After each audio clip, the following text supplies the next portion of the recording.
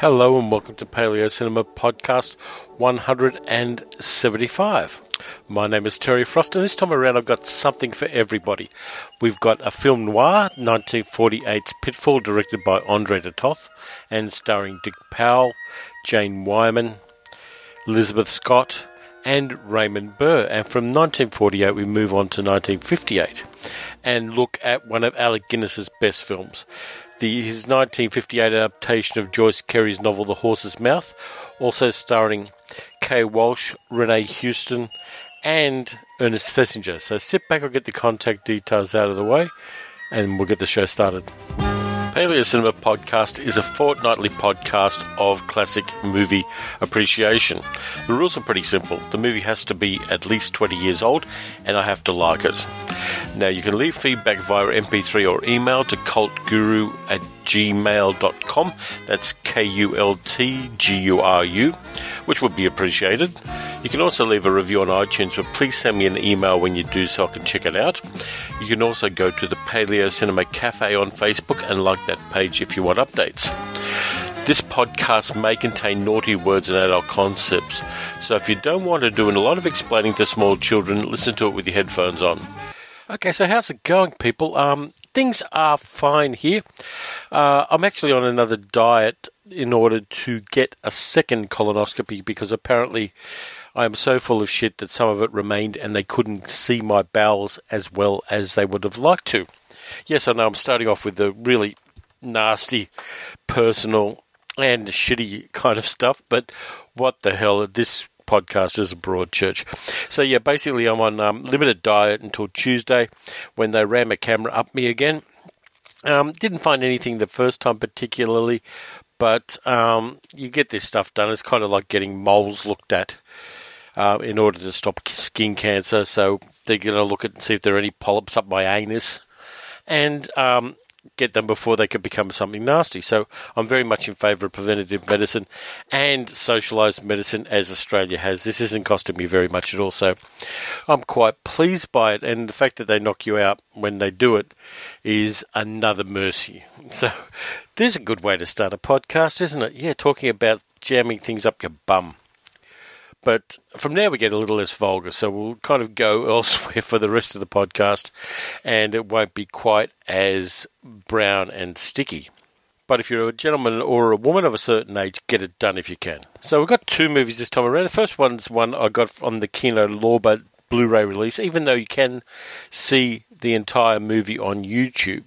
So if your TV gets YouTube or you want to sit there and look at a laptop screen for an hour and a half, you can watch Pitfall on YouTube. It's not a bad print. It's not quite as good as the Kino Lorber Blu-ray print that I've got. I believe that UCLA did tart up this particular print of the film to get rid of some of the artifacts that 60-odd years of time will put onto film stock. And thank you for that, UCLA Film School. But yeah, so as usual, I'm going to talk a little bit about what I has been watching. Now, there hasn't been a lot because I got stuck in, as you'd know if you listen to the Martian Drive-In podcast, I got stuck into watching all 13 episodes of Marvel's Jessica Jones on Netflix. And between Netflix and the fact that we now have an Xbox One, my film watching time has been cut down significantly. It's an addiction, I know that, and I'm on a 12-step plan for Xbox addiction, as indeed is Sally, who has played the entire latest Lara Croft game. But we'll work through that, and I'll let you know how that goes. Also been watching a lot of TV comedy on Netflix as well, so that kind of, again, does take your time away from watching films. So there are a couple of films I watched that are kind of interesting to talk about. Let's see. Yep, and when I say a couple, I definitely mean a couple. There's an old George Powell movie directed by Byron Haskin from 1955 called Conquest of Space. There's a really nice print of it that the studio has released on YouTube, and I was testing out YouTube on the Xbox and watched Conquest of Space. It's about the first mission to Mars, and it's got some very dysfunctional characters in it. The head of the mission is an asshole who ends up turning into an apocalyptic religious nut and nearly kills everybody on board the spaceship. amongst other things. It's got special effects, as you'd expect from a 1950 science fiction film, but it was ambitious for its time. There are a few matte lines around things, but it was interesting revisiting that. I may well do it for a Martian Drive-In podcast because it is quite interesting from a sociological viewpoint and also from the history of special effects. So that may well be worth doing. And the other thing I did was World Movies is a cable channel that we have here in Australia, which shows non-English language films predominantly. And I watched a Swedish spy film called Hamilton in the Interest of the Nation. And the protagonist of it is kind of like the James Bond of Sweden, a character called Carl Hamilton, who has appeared in a lot of films. And a lot of novels. In fact, Stellan Skarsgård played him in a film back in the 80s. And Hamilton is kind of like the James Bond of Sweden. And in this one, it's a 2014 film, really an interesting one, where there's a lot of stuff about Swedish weapon systems being grabbed and hacked by terrorists, and Hamilton is sent out by the Swedish government to do something about that. And he indeed does so. Not so nice action. A lot of it was filmed in Jordan, so the landscapes are right. And it has some really cool action sequences in it, as well as a personal tragedy for Hamilton, which kind of humanises him in an interesting way. It's a Swedish film, as I said, so it was all subtitled. There is some of the dialogue in English, but not a lot of it. But I kind of found that interesting. There are a couple of films following that. There's one going to come out next year, and there's another one that I'm going to have to try to find an English subtitle version of, because I'm getting sucked into that. And there's this whole history back as far as the 1980s of this Hamilton character in Swedish literature. So there's this kind of Bourne/James Bond Swedish character called Carl Hamilton, and Hamilton is a Swedish surname for some odd reason. And I may have to kind of track that down. There was also a television miniseries that I'm acquiring a copy of, just to kind of fill out my credentials as a lover of spy cinema. And I'll let you know how that goes. But apart from Conquest of Space and Hamilton in the Interest of the Nation, I haven't been really watching that many movies, which is something I'm going to have to look into, because if it continues, the podcast go totally up the creek. But anyway, I'm going to take a break now, and when we get back, we're going to be going into one of the podcast's favourite genres, film noir, to look at the André de Toth directed Pitfall from 1948, starring Dick Powell, Elizabeth Scott, Jane Wyatt, and Raymond Burr as the villain. Johnny! Oh, your breakfast is on the table, darling. Where else would it be? Oh, nothing. Good morning, Dad. Hi. Don't forget you're going to give me $5 today. $5? Why should I? Oh, you remember, dear. This class is raising money for the summer camp. Well, the way prices are these days, kids better start raising money for us. Dad, you promised. All right. Don't spend all that on the women. Got to buy him a new pair of shoes this afternoon, too. Shoes? What does he do with his shoes? Eat them? He's outgrown his good ones. When I was his age, he went barefoot. Sunday school? Everywhere. That's Jimmy. I got to get going. Is there anything you want me to do today, Dad? Yeah. Until my rich uncle dies, quit growing. Goodbye, Mom. Bye, dear. Better hurry, it's getting late. So what? What? I said, so what if I am late? Oh, nothing. I just thought you'd like to know. So let's don't go to work today. Let's go fishing. Oh, fine. Let's pick Tommy up and get in the car and just keep going. They got a road that goes all the way to South America now. Some other time, thanks. You think the world would stop what we did? You think the Olympic Mutual Insurance Company would go out of business if I didn't walk through that door exactly at 9 o'clock every morning? Never can tell. You were voted the prettiest girl in the class. I was voted the boy most likely to succeed. Something should happen to people like that. Something did. They got married. Whatever happened to those two people who were going to build a boat and sail around the world? Well, I had a baby. I never did hear what happened to you. Oh, come on, Wanderlust. You've got a family to support. No South America? Not today. One of the good things film noir does is looks at society, and this one definitely does that. It's a 1948 film noir, as I said, directed by André de Toth, a one-eyed Hungarian, whose real name, according to IMDb, and I'm going to mispronounce this without a doubt, is Sasvari Fakasvalvi Tothfalusi Toth Andra Antal Mihaly. He was born in 1913 in Hungary and died in 2002 at the age of 89 in Burbank, California. And The Toth's Pitfall is a really interesting film. Dick Powell stars as John Forbes, an insurance investigator who is bored with his life. As that little clip I played at the start there suggests, he's bored with the middle-class dream. He lives in quite a nice suburb with a hill view. He has a loving wife, played by Jane Wyman. Her name's Sue. He has a son who is, like all post-war kids in American movies, a little bit outspoken and a little bit fun. His name, of course, is Tommy. So everyone's got kind of generic names in this. But nonetheless, it's an interesting film. So he's living in the dream. He goes to work at exactly the same time. He comes home at exactly the same time. And this mundanity bores the fuck out of him. He's really cynical about it. He's got a passive-aggressive way of talking, as you can see from some of that dialogue that I played. And he is one of those guys who's just on the brink of what actually occurs. Now, I'm going to have to get spoilery on this because there are a couple of interesting things I want to say about this film that absolutely require spoilers. So if you want to see the movie, pause this, go to YouTube, watch the whole film. It runs 86 minutes. And then come back and we'll have a chat. So one of the people Forbes hires in his insurance investigation business to help is a private eye called MacDonald. Mac McDonald, played by Raymond Burr. Now, this is Raymond Burr when he was probably at his heaviest weight.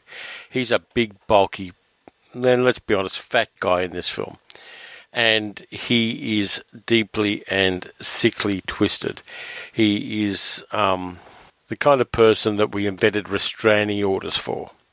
And unfortunately, this is 1948 and restraining orders aren't in place. I'll just play a little bit of the dialogue with Raymond Burr's character just to show you the kind of reprehensible piece of shit we're talking about in this. Hello, friend. Hello, Mac. What do you want? Just a kind word and a pat on the back for a job well done. Come in. Hold the calls, Maggie. What job? Smiley embezzlement case. I located about $4,000. He had it well hidden. Where? Mona Stevens, 427 North Stockton. Nice work. No straight. Did you talk to her? Yeah. I wasn't busy looking at her. I don't blame him for robbing his company. She's worth it.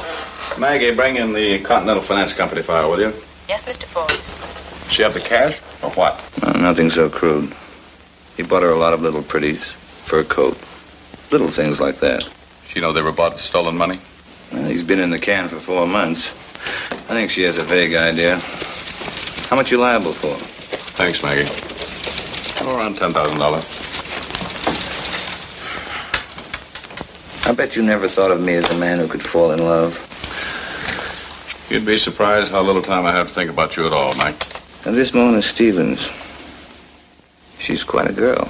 We're liable for around $10,000 for what he stole. I want as much of it back as possible. Of course. If you want me to, I'll have another talk with her again today. I intended to anyway. Your part of the job is finished, Mac. The company will handle it from here. What's the matter with me handling it? You'd string it along just to see the girl again. What business is that of yours? If you want any more business from this company, just stick to your detective agency. I did all right. I found her, didn't I? Yeah, that's all you're paid to do. I'll handle it from here. You, don't mind if I see her on my own time, do you? Not at all. When you see her, put in a word for me, huh? Sure, Mac. I'll set up the whole thing for you. Thanks. Anything else for me to do? I'll let you know. So Dick Powell's John Forbes goes out and visits Mona Stevens in her apartment. She's played by Elizabeth Scott, an actress who did 9 films all up, did Dead Reckoning with Bogart, a few other bits and pieces, but never really achieved stardom. and in this she is quite good. Her character, Mona, immediately nails down all of the discontent and the character flaws that John Forbes has. She's quite perceptive, but she's got a really bad track history with men. Her boyfriend, Smiley, is in jail for stealing from the company he worked for in order to buy her nice things. And she is drawn to Forbes, as Forbes is drawn to her, because he sees the character flaws in him that his own wife never expresses. She may well see them, and his wife, Sue, played by Jane Wyatt, is really perceptive too. She has several good scenes where we realise to some extent the man has definitely married somebody who is a strong and perceptive woman, and that is one of the reasons why the bit right at the end, which I'm not going to spoil, really works. There's an integrity to Jane Wyatt's portrayal of the character that I really liked in this film. So Forbes goes and visits Mona Stevens, played by Elizabeth Scott, who seems to be an actress or a model because she has a portfolio on her desk, which Forbes browses through before he even sees her. He knocks on the door, there's no answer, so he comes in and sees it on the table. He finds her intriguing, mostly because of the character analysis of him that she does. And she is kind of lonely. Her boyfriend's in jail for the insurance fraud that Forbes is investigating. And he arranges to take away all the things that her boyfriend bought her with the money, so there are some furs, some clothing.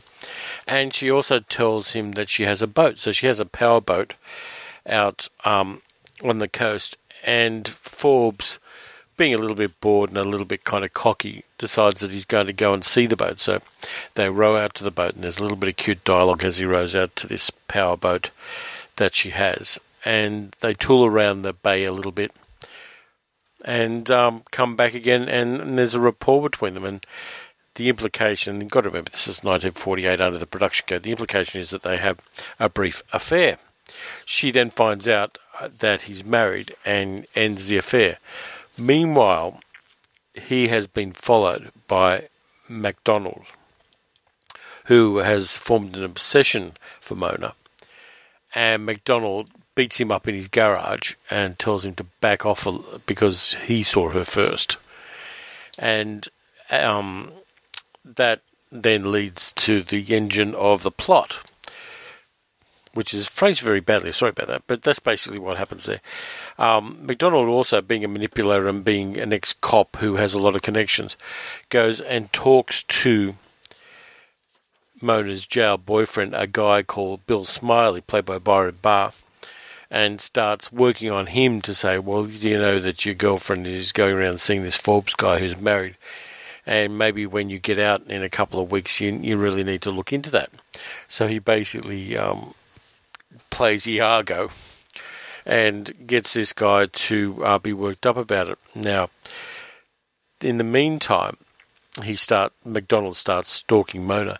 She works partly as a model in a large department store, modeling the clothing for people who are going to buy it. That's something that happened back in the day, that they actually had professional models in large department stores who tried on the clothing and showed off the clothing so people could see how it looked on people, and that's her job. And MacDonald comes in and into the modelling studio and kind of harasses her a little bit there, says he likes the clothing, he wants to see it with there's some very creepy stuff that goes on there. I'll leave that to you to find anyway. And he starts, as I said, he starts stalking her and harassing her.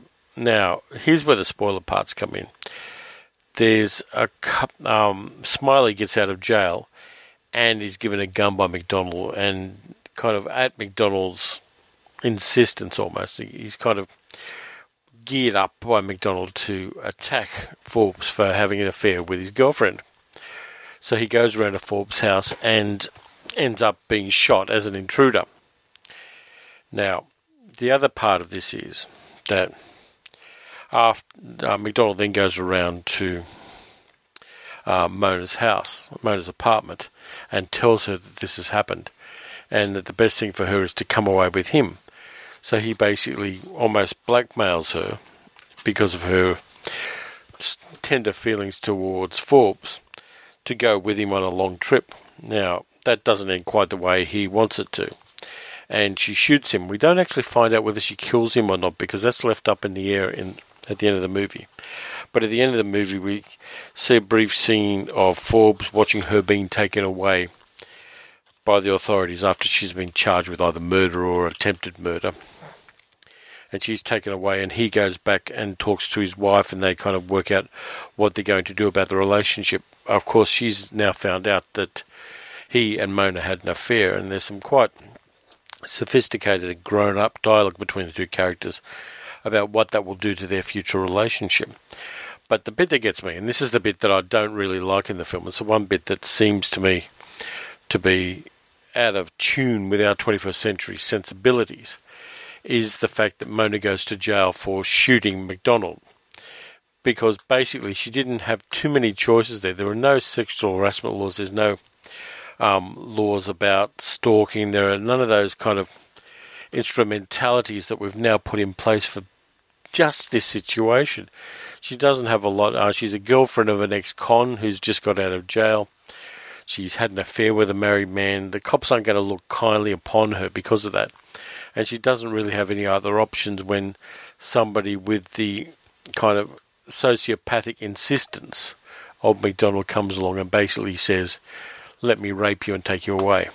Now, that's how we see it from our viewpoint, but of course it may have been seen differently in the 1940s, but nonetheless, that's one of the problems I have with the production code, because the production code that all of the Hollywood studios were working under at the time says that murderers never get away with it. There was that kind of sort of exception in Scarlet Street, which I talked about in the previous podcast, with Edward G. Robinson's character, but as a rule, murderers don't get away with murder. Law and order has to get the murderer ultimately, or fate or something, but they have to be punished and usually killed for it. Now, that's a very simplistic view of the world. You can't tell certain kinds of stories if that occurs. And this is one of those stories where the female character gets basically lassoed because, she killed the bad guy, and because she killed the bad guy, she has to go to jail for it. Where in any reasonable court of law, in the 21st century at least, there'd be those kind of extenuating circumstances. She's been harassed continually by this guy. She's put in a position where she has to exchange sexual favours for protecting another person, and which of course is blackmail. And all those kind of things we now know and are now part of law really weren't available to women at the time. And I know a little bit about this from my own personal history. When my father was harassing my mother back in the 1960s when I was a child, it was very hard, particularly for somebody. There was no such thing as rape within marriage for a start. And it was very difficult for the law to put in place any kind of restraint upon a guy who was harassing a woman. It was an incredibly difficult thing to do. The judges and the courts and the governments didn't really understand it because they were all guys, and they were all guys from a certain socio-economic class, so they didn't really understand any of that stuff at the time. It was their job too, but they just didn't. So this kind of thing is something that kind of does pull some strings with me, and it's something that I have not a great understanding of, but an unusual understanding of. My own personal history kind of influences the way I see this kind of thing. And the one thing that pissed me off in Pitfall is the fact that Mona goes to jail, whereas all she did was choose her men badly. And, of course, shoot Raymond Burr. That part, something has to be done about. Of course, you can't just have people shooting people. But nonetheless, from our viewpoint, it seems monstrously unfair that occurs. But the emphasis the movie places on it is the threat to the status quo, the threat to middle-class complacency, and the threat to the nuclear family is the main emphasis of this film. It's the threat that the boredom that Forbes has in his day-to-day job. and the discontent that he finds because he's not being true to himself in some ways manifests as the affair, and the affair, of course, skyrockets because of MacDonald and because of the fact that Forbes starts feeling very guilty about it, as of course people do. But nonetheless, the emphasis is on the threat to the status quo and the threat to man, woman and child, and to marriage as we know it, and to the social and economic structures that we've set up in society to let our great big technological civilization exist. That's where the threat is, and the threat is not to independent women who happen to have bad choices in boyfriends, who work for a living, and Sue, the wife, doesn't work for a living, of course, because this is a 1940s movie with a 1940s American family in it, and the woman never has a job and never has a career and never has aspirations beyond the household. Nonetheless, that pissed me off about this movie. Nonetheless, I like it a lot. I think Dick Powell is the perfect kind of archetypal middle-class American guy in the film. Jane Wyatt is very good as Sue. Now, she gives a kind of real depth to the character that isn't really in the script. She puts in something, and I can't quite figure out what it is, but she puts in something there that makes Sue's character important in the film. Elizabeth Scott her character is a little underwritten because everything she talks about is in relationship to guys. It's not in relationship to her own dreams and aspirations. It's about her boyfriend. It's about MacDonald harassing her. It's about the brief affair she has with Forbes. So that is a very underwritten character in a lot of ways. And Elizabeth Scott was never a fantastic actress. She had a certain look and a certain smouldering sensuality about her. So she's maybe less so good. It's one of those roles that might have been played better by somebody like Ava Gardner had she been available. She would have been fantastic at this role. But nonetheless, we've got Elizabeth Scott, and then we've got Raymond Burr. Now, Raymond Burr, I find an interesting human being as well as an interesting character. He was a closeted gay man for much of his career, and the success he had in things like Perry Mason and Ironside and things like that were hidden. His real life and his real sexuality was hidden because of those things. And only in his later life, where he opened up vineyards with his long-term partner, and kind of toward the end of his life, his sexuality became socially acceptable. Not that anyone's sexuality ever should have to be socially acceptable, as long as it's non-coercive. But there was always that kind of slight unusualness about Raymond Burr's character roles, which may well have been kind of fed into by the fact that he had to hide himself from the world to a certain extent. And in this one, he really does have a tap on the kind of narcissism and the kind of entitlement that MacDonald has as a character, and the fact that he is kind of cynical about everything, but nonetheless he forms an obsession about this woman for some very creepy reasons, and then ruins a number of lives because of it, not the least of which being his own. But and this film in some ways as well subverts a lot of the film noir tropes. The femme fatale in this film isn't a femme fatale. She's just basically a lonely woman who makes bad decisions. She's not actively evil the way that a lot of other people, such as Gene Tierney's character in Leave It to Heaven is, for instance. None of that is a part of Mona's character. She may have at some stage known that her boyfriend was stealing to get her these nice things, but it's really, she's not an evil character. She's just someone who makes bad judgment calls. And then, of course, you've got the boredom of Forbes' character, where he seems to be locked into a life that he doesn't want, though he eventually has to come to terms with it in order to save his marriage. And, of course, there is a lot of love between Forbes and Sue. And, of course, they've got their son, who they both adore. But nonetheless, this movie doesn't have your standard tropes. The the hero protagonist is a bored middle-class man.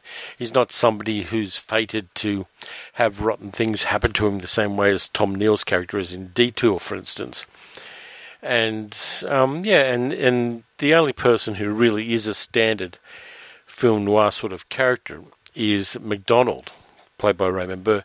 His villain is very much that, though there is that creepy, perverse sexuality. And I'm not saying that because Raymond Burr was gay. I'm saying that MacDonald, the character, has that entitlement and that kind of narcissism in his approach to women that plays genuine and plays genuinely creepy from our viewpoint.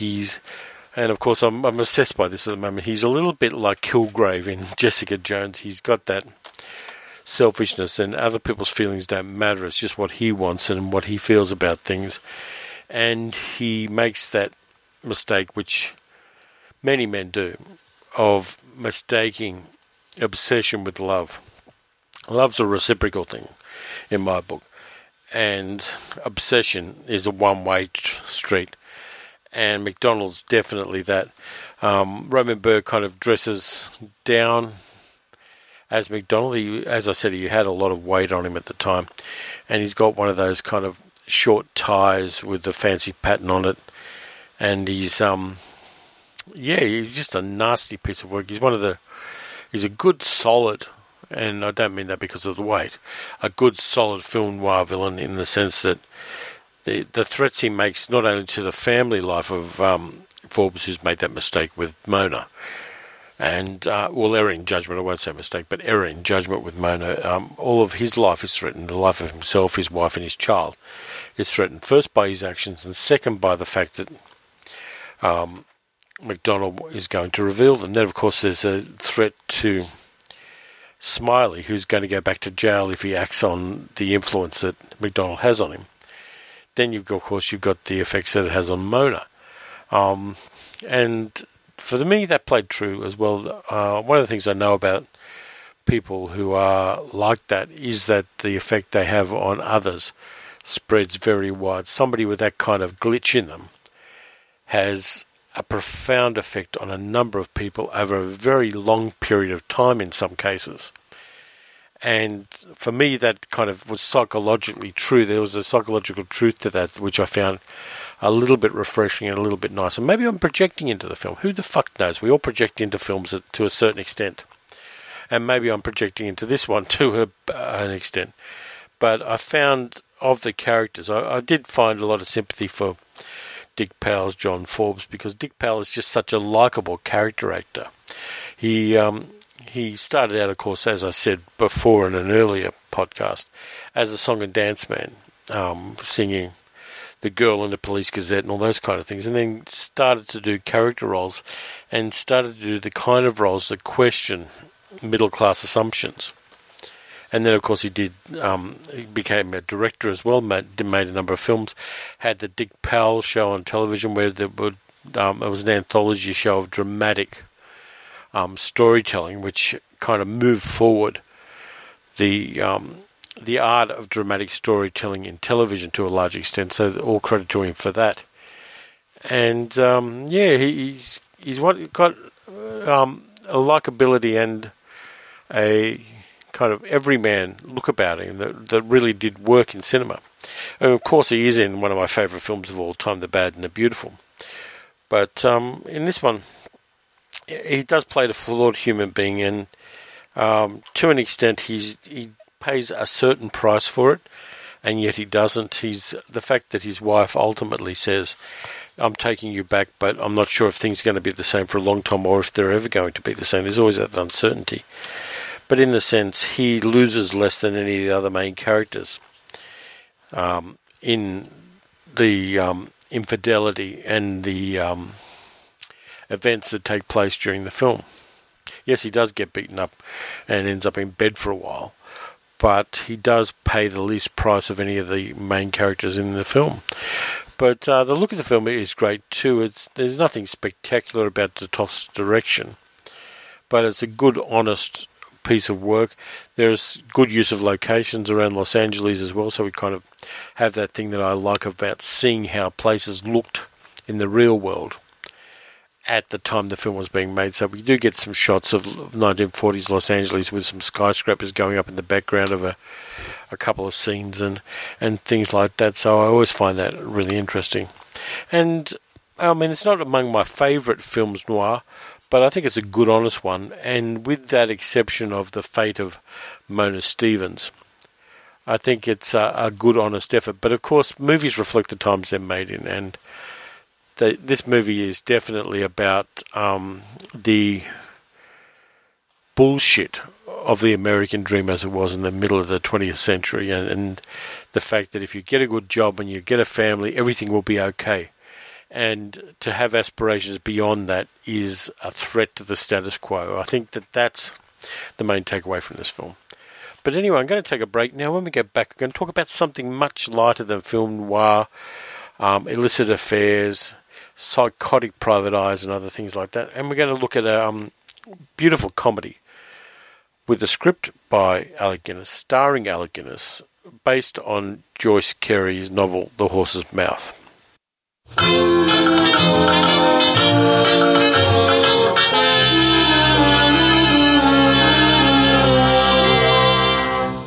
Some fellows see the girl that they love in a dream.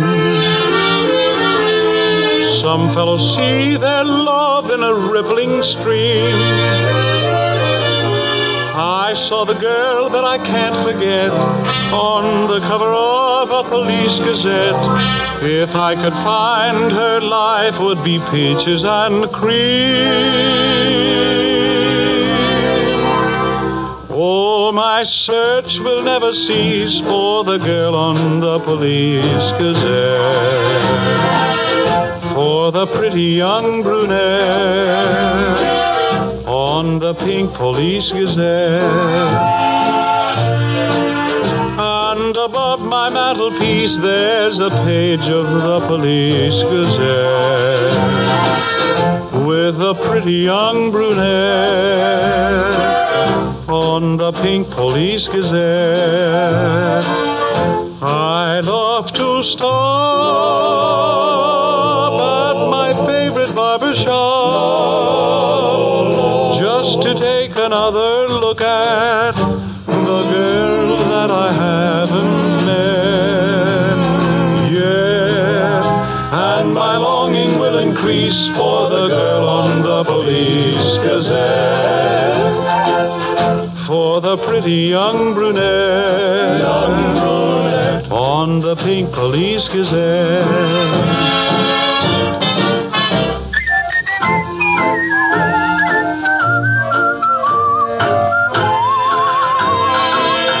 Where's that pretty young brunette on the pink police gazette?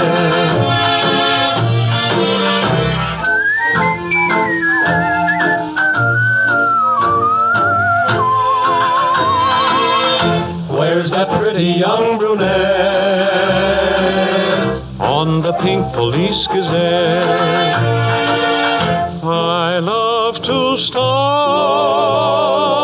at my favorite barber shop just to take another look at the girl that I haven't met yet. And my longing will increase for the girl on the police gazette, for the pretty young brunette, on the pink police gazette.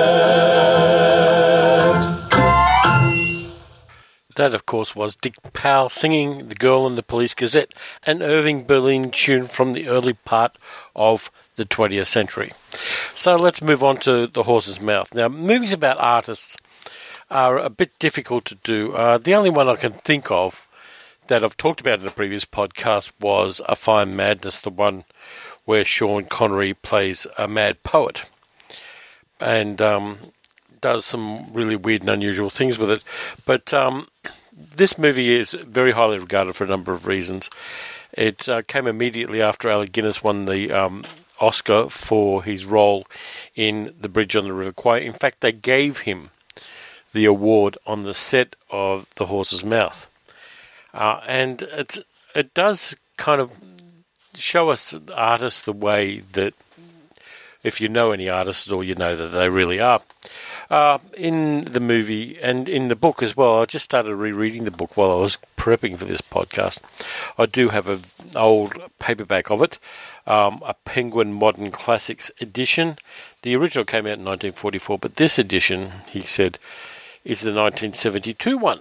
And, yeah, the price of it in Australia at the time in 1972 was $1.55. I wish paperbacks were $1.55 still, but they're not. The reason I wish they were $1.55 was back in the day, and around the time this paperback was coming out, in fact, I was young and on the dole, and you could actually afford to feed yourself, kind of shelter yourself, and still buy paperback novels at the time because they were so cheap. In fact, there were times when I went without food to buy books. That's how much in love with learning I was, and still am, though, of course, I now have the internet, so the whole universe is out there for me to find with very little effort and absolutely no movement. But The Horse's Mouth is a lot of fun. It really is a joyously enjoyable movie. In it, Alec Guinness plays Gully Jimson, an artist who's just got out of Wormwood Scrubs. He's been in there for a month for making harassing phone calls to a patron of the arts, a gentleman by the name of Hickson, played by Ernest Thesiger. Now, Ernest Thesiger, you remember, played the weird old scientist in the second Frankenstein movie, Bride of Frankenstein. He was Dr. Pretorius in that. And in this, he's a lot of fun as Hickson. And the interesting thing, of course, is that Ernest Thesiger himself was a pretty good watercolour artist, so he was definitely on board with this particular project. And he plays a rich patron of the arts who ended up acquiring most of Jimson's early artwork from buying it from his ex-wife. A very lovely lady played in this movie by Renee Houston. She's an ex-artist wife who's kind of divorced Jimson and gone into domestic happiness in a little suburban cottage. But she's still got a little bit of the sauciness and the naughtiness about her that she had in her younger days, because Gully Jimson goes and visits her at one stage, along with his new friend, Miss Dee Coker, played really brilliantly and wonderfully, and against type by Kay Walsh. She's a kind of dowdy and frumpy lady. She works in a bar for part of the movie and is kind of Jimson's friend. There's also another friend, a guy called Nosy, played by Mike Morgan, an actor who had a very short career. He only made a couple of movies. Not long after this movie was made, and in fact, before he could do a lot of the post-sync of the dialogue, he died of meningitis at a very young age, and a lot of his stuff had to be redubbed with another actor. So here's a piece of the audio from the movie where, at the start of the film, Gully Jimson is met outside Wormwood Scrubs by Nosy, the guy who wants Gully Jimson to teach him how to be an artist. And good riddance to bad rubbish. Mr. Jimson, it's me, Nosy. Don't you remember me? No, I don't. But you must, Mr. Jimson. You've only been inside a month. I looked after all your things, Mr. Jimson, while you were in pre-jail. They broke all the windows, but I boarded them up. The picture's all right, Mr. Jimson, except for some bullet holes. Go away, Scram. Tie lead weights to your feet, fireworks in your hair, kiss your mother goodbye and jump in the river. I don't know you. I don't want to know you. Buzz off. Explode. You're not well, Mr. Jimson. I want to help you. You're a genius. Everyone says so. You must let me help you and learn from you. You again? What now? Officer, I'm being menaced by a dangerous youth. He thinks I'm Michelangelo or Rembrandt or Van Gogh or Picasso. I'd be safer inside. Take me back. Take you back? Not in 1,000 years. I'll paint you a great wall. The most exciting and beautiful thing you've ever seen. Don't think the governor would approve. Well, then lock up this dreadful youth. You'd better get out of the police. Now see what you've done. Got me locked out for life. I am so sorry, Mr. Jimson. I only want to help. I want to see you a citizen recognised by society. Look, I've saved 3 and a tanner for you from my paper round. Keep it. No, Mr. Jimson, you mustn't. Not that again.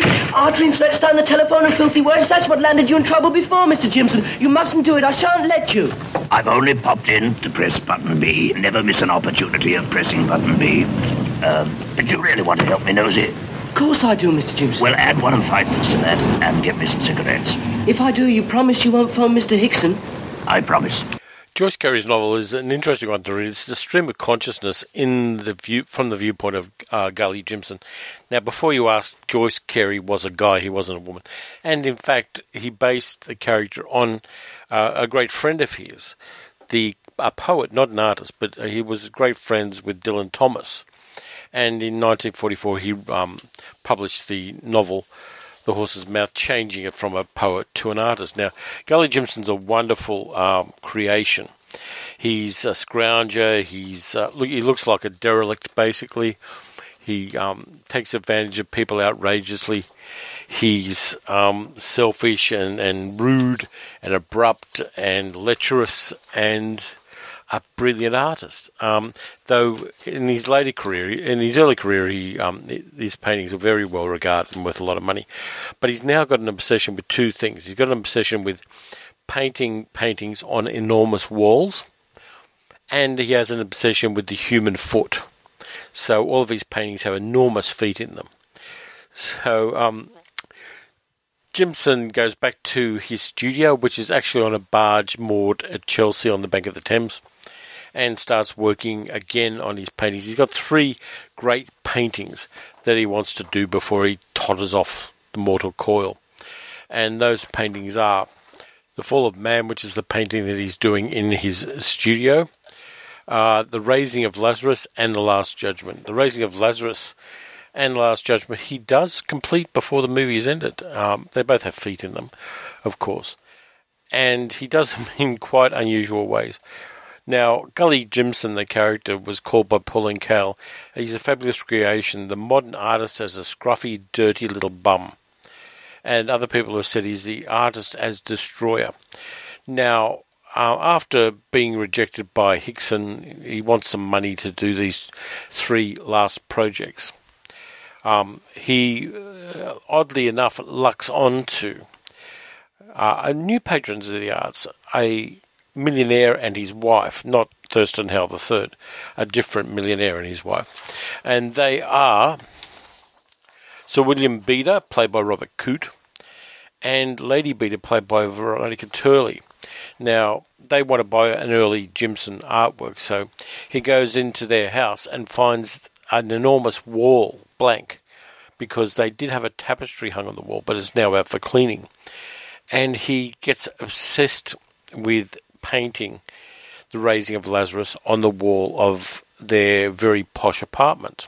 While discussing this and while flirting with Lady Beda, he does get very, very drunk on expensive brandy, and the Bedas, who are going to Jamaica for the summer, leave him to sleep it off in their apartment, which is a bad move because he takes over the apartment and decides to make the painting.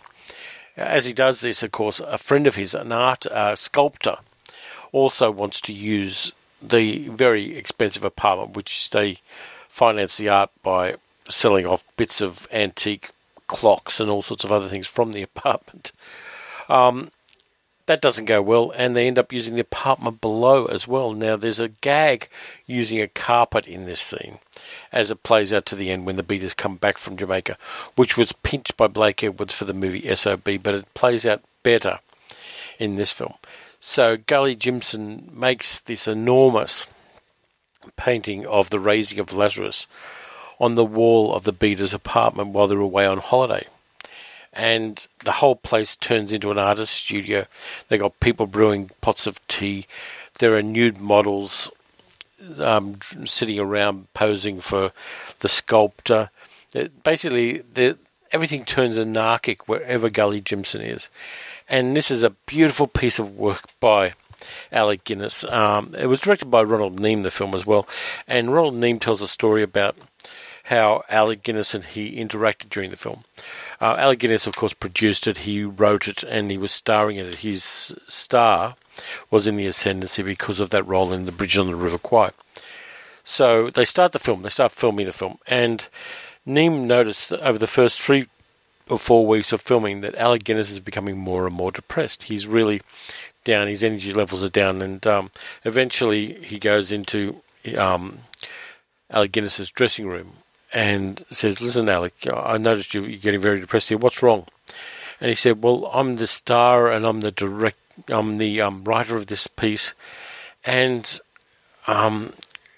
I really need you guys to tell me when I do good work because I'm not getting any feedback from you and I'm getting very depressed by that." And Ronald Neame laughs, not at him but with him, and says, "Listen, we're just trying to keep up with you. You're brilliant at this, and all of the rest of us are just trying to keep up with you in your brilliance." And Alec Guinness said to him, "Well, artists are children and actors are children. We do need to be patted on the head sometimes, and sometimes we need to be scolded." So even somebody who had just won an Oscar for a brilliant piece of work in Bridge on the River Kwai has that insecurity and needs that feedback. So it's important to realise people need feedback. And Alec Guinness in A Horse's Mouth was one of those people. The character actors in this film are fantastic. I like Ernest Thesiger a lot as Hickson.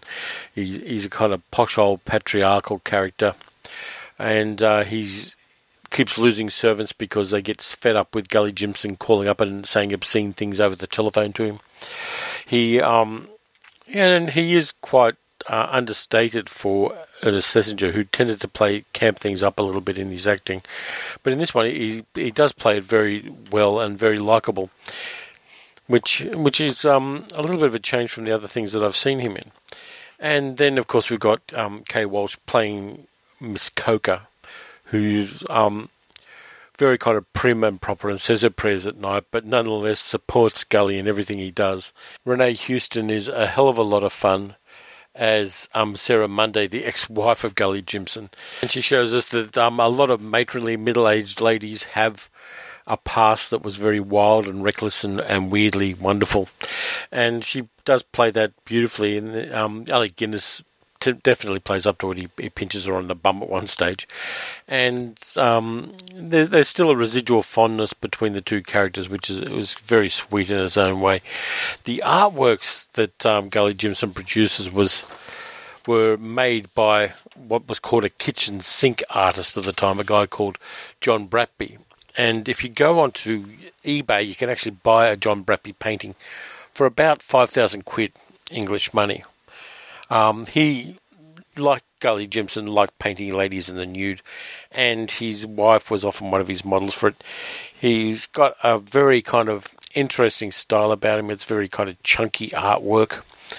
And his art for the film is great. There's a bit with a very kind of William Blake-looking tiger in the Raising of Lazarus, which is quite fun, and there are lots of human feet and some wonderful faces. And eventually Gully Jimson, after having made The Raising of Lazarus in the Beaters' living room, and in an odd way giving them an immortal piece of artwork, even though he wrecks their apartment, he has, in a sense, improved it and improved their lives as well, particularly Lady Beater, who ends up helping Gully Jimson with his final project of the film, The Last Judgment. And Nosey and Jimson are sitting in a doorway of an abandoned church, and Nosey finds him a wall, an enormous wall inside this church which is about to be ripped down, which Gully Jimson then decides he's going to do his Last Judgment on. But he does it in an odd way. He kind of anticipates, in a very interesting way, crowdsourcing, because he puts up a sign saying art lessons, 6 shillings, and basically gets a whole bunch of aspiring young people and young artists to not only give him the money, but they get to do different squares of the painting. So there's like A1, B2, C3 and all that kind of thing. And each of the aspiring art students gets to do one of the squares. And this enormous canvas or enormous mural of The Last Judgment appears on the wall over time. And one of the people who comes in and helps out with it is Lady Beta, which is kind of cool because she's an amateur artist and her artwork's very kind of in a naive style, but it's not bad, but it's not particularly good either. And there's a very funny scene where Gully Jimson is looking at her artwork at Lord Beta's insistence, and really has a wonderful range of expressions crossing his face as he does it. Now, this film is a joy from that, from a dozen different viewpoints. A lot of it was filmed on location. There are some studio shots, but a lot of it is on location. And the creation of Gully Jimson is one of the great comic creations. You can forget Obi-Wan Kenobi, you can forget George Smiley. This is one of the best and most fun Alec Guinness roles. It really is a total joy to behold. And I can't speak highly enough of this movie. Now, the one thing that pisses me off about this film, and it's a totally tangential thing, it's not directly related to the film at all, is Umbrella Entertainment, who are a great Australian distributor of discs, had a sale on, and this movie I got for, before postage, on DVD, $3. Now, this movie is worth a ton more than that. This should be a $20 movie, but we're selling it off on sale for $3. You can still go to, if you type Umbrella Entertainment into Google, you can get an Australian release of The Horse's Mouth for $3 plus postage, which is ridiculous because it's just such a fun film. It talks a lot about what it is to be an artist. It talks a lot about people's passion for art, and it has some wonderful paintings in it by John Bratby. I like this film a lot. I've seen it twice now. I saw it once about 2 years ago, and then I saw it when I watched it for the podcast. And I like it a lot. It really does talk about art and the obsessions of artists in an interesting way. The book does as well. The book's very clear on that. In the first 5 pages, there's a lot of description of the part of London that Gully Jimson's in. And it's all done from an artist's viewpoint and with an artist's eye. And there's some beautiful dialogue and a beautiful stream of consciousness describing the muddy banks of the Thames in a very kind of rundown part of London at the time, but talking about it as if it were a magical place. And that's what this movie does too. It turns some of the seedier parts of London in some parts and some of the posher parts of London in other parts. It kind of reverses them. It turns the seedy parts into a magical place where old sea captains pipe you on board your barge in the morning and the evening, and where the posh and very well laid out and very tasteful apartments of the rich are turned into much more interesting places by getting a whole bunch of artists to go in there and just create artworks in them. This movie's got a kind of anarchic joy to it. It's enjoyable for that point of view. It's over the top, it's silly, and the central character, who would in real life be incredibly annoying, turns out to be kind of lovable and has a send-off which is quite memorable as well. The book ends differently than the movie. The movie has a great ending, which I'm not going to spoil. But in the book, Gully Jimson dies of a stroke. But in very Gully Jimson sort of style. But the movie doesn't have that. It doesn't have that kind of an ending. It has a more open and anarchic ending. And a beautiful image, which I'm not going to spoil again. Just to cap it off, this movie is a wonderful film.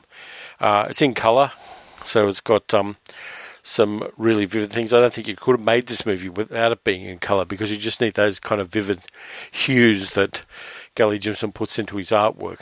And it's real fun, and it's one of those movies that doesn't have a mean bone in its body.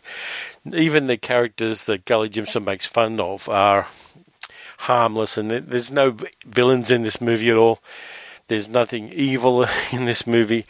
It's all about people and their quirks and their idiosyncrasies, and I like that a lot. It's in the same vein as a lot of the Ealing comedies, some of which Alec Guinness, of course, did, but it's very much of itself, and it makes me wish I had some of John Bratby's artwork, to be honest with you.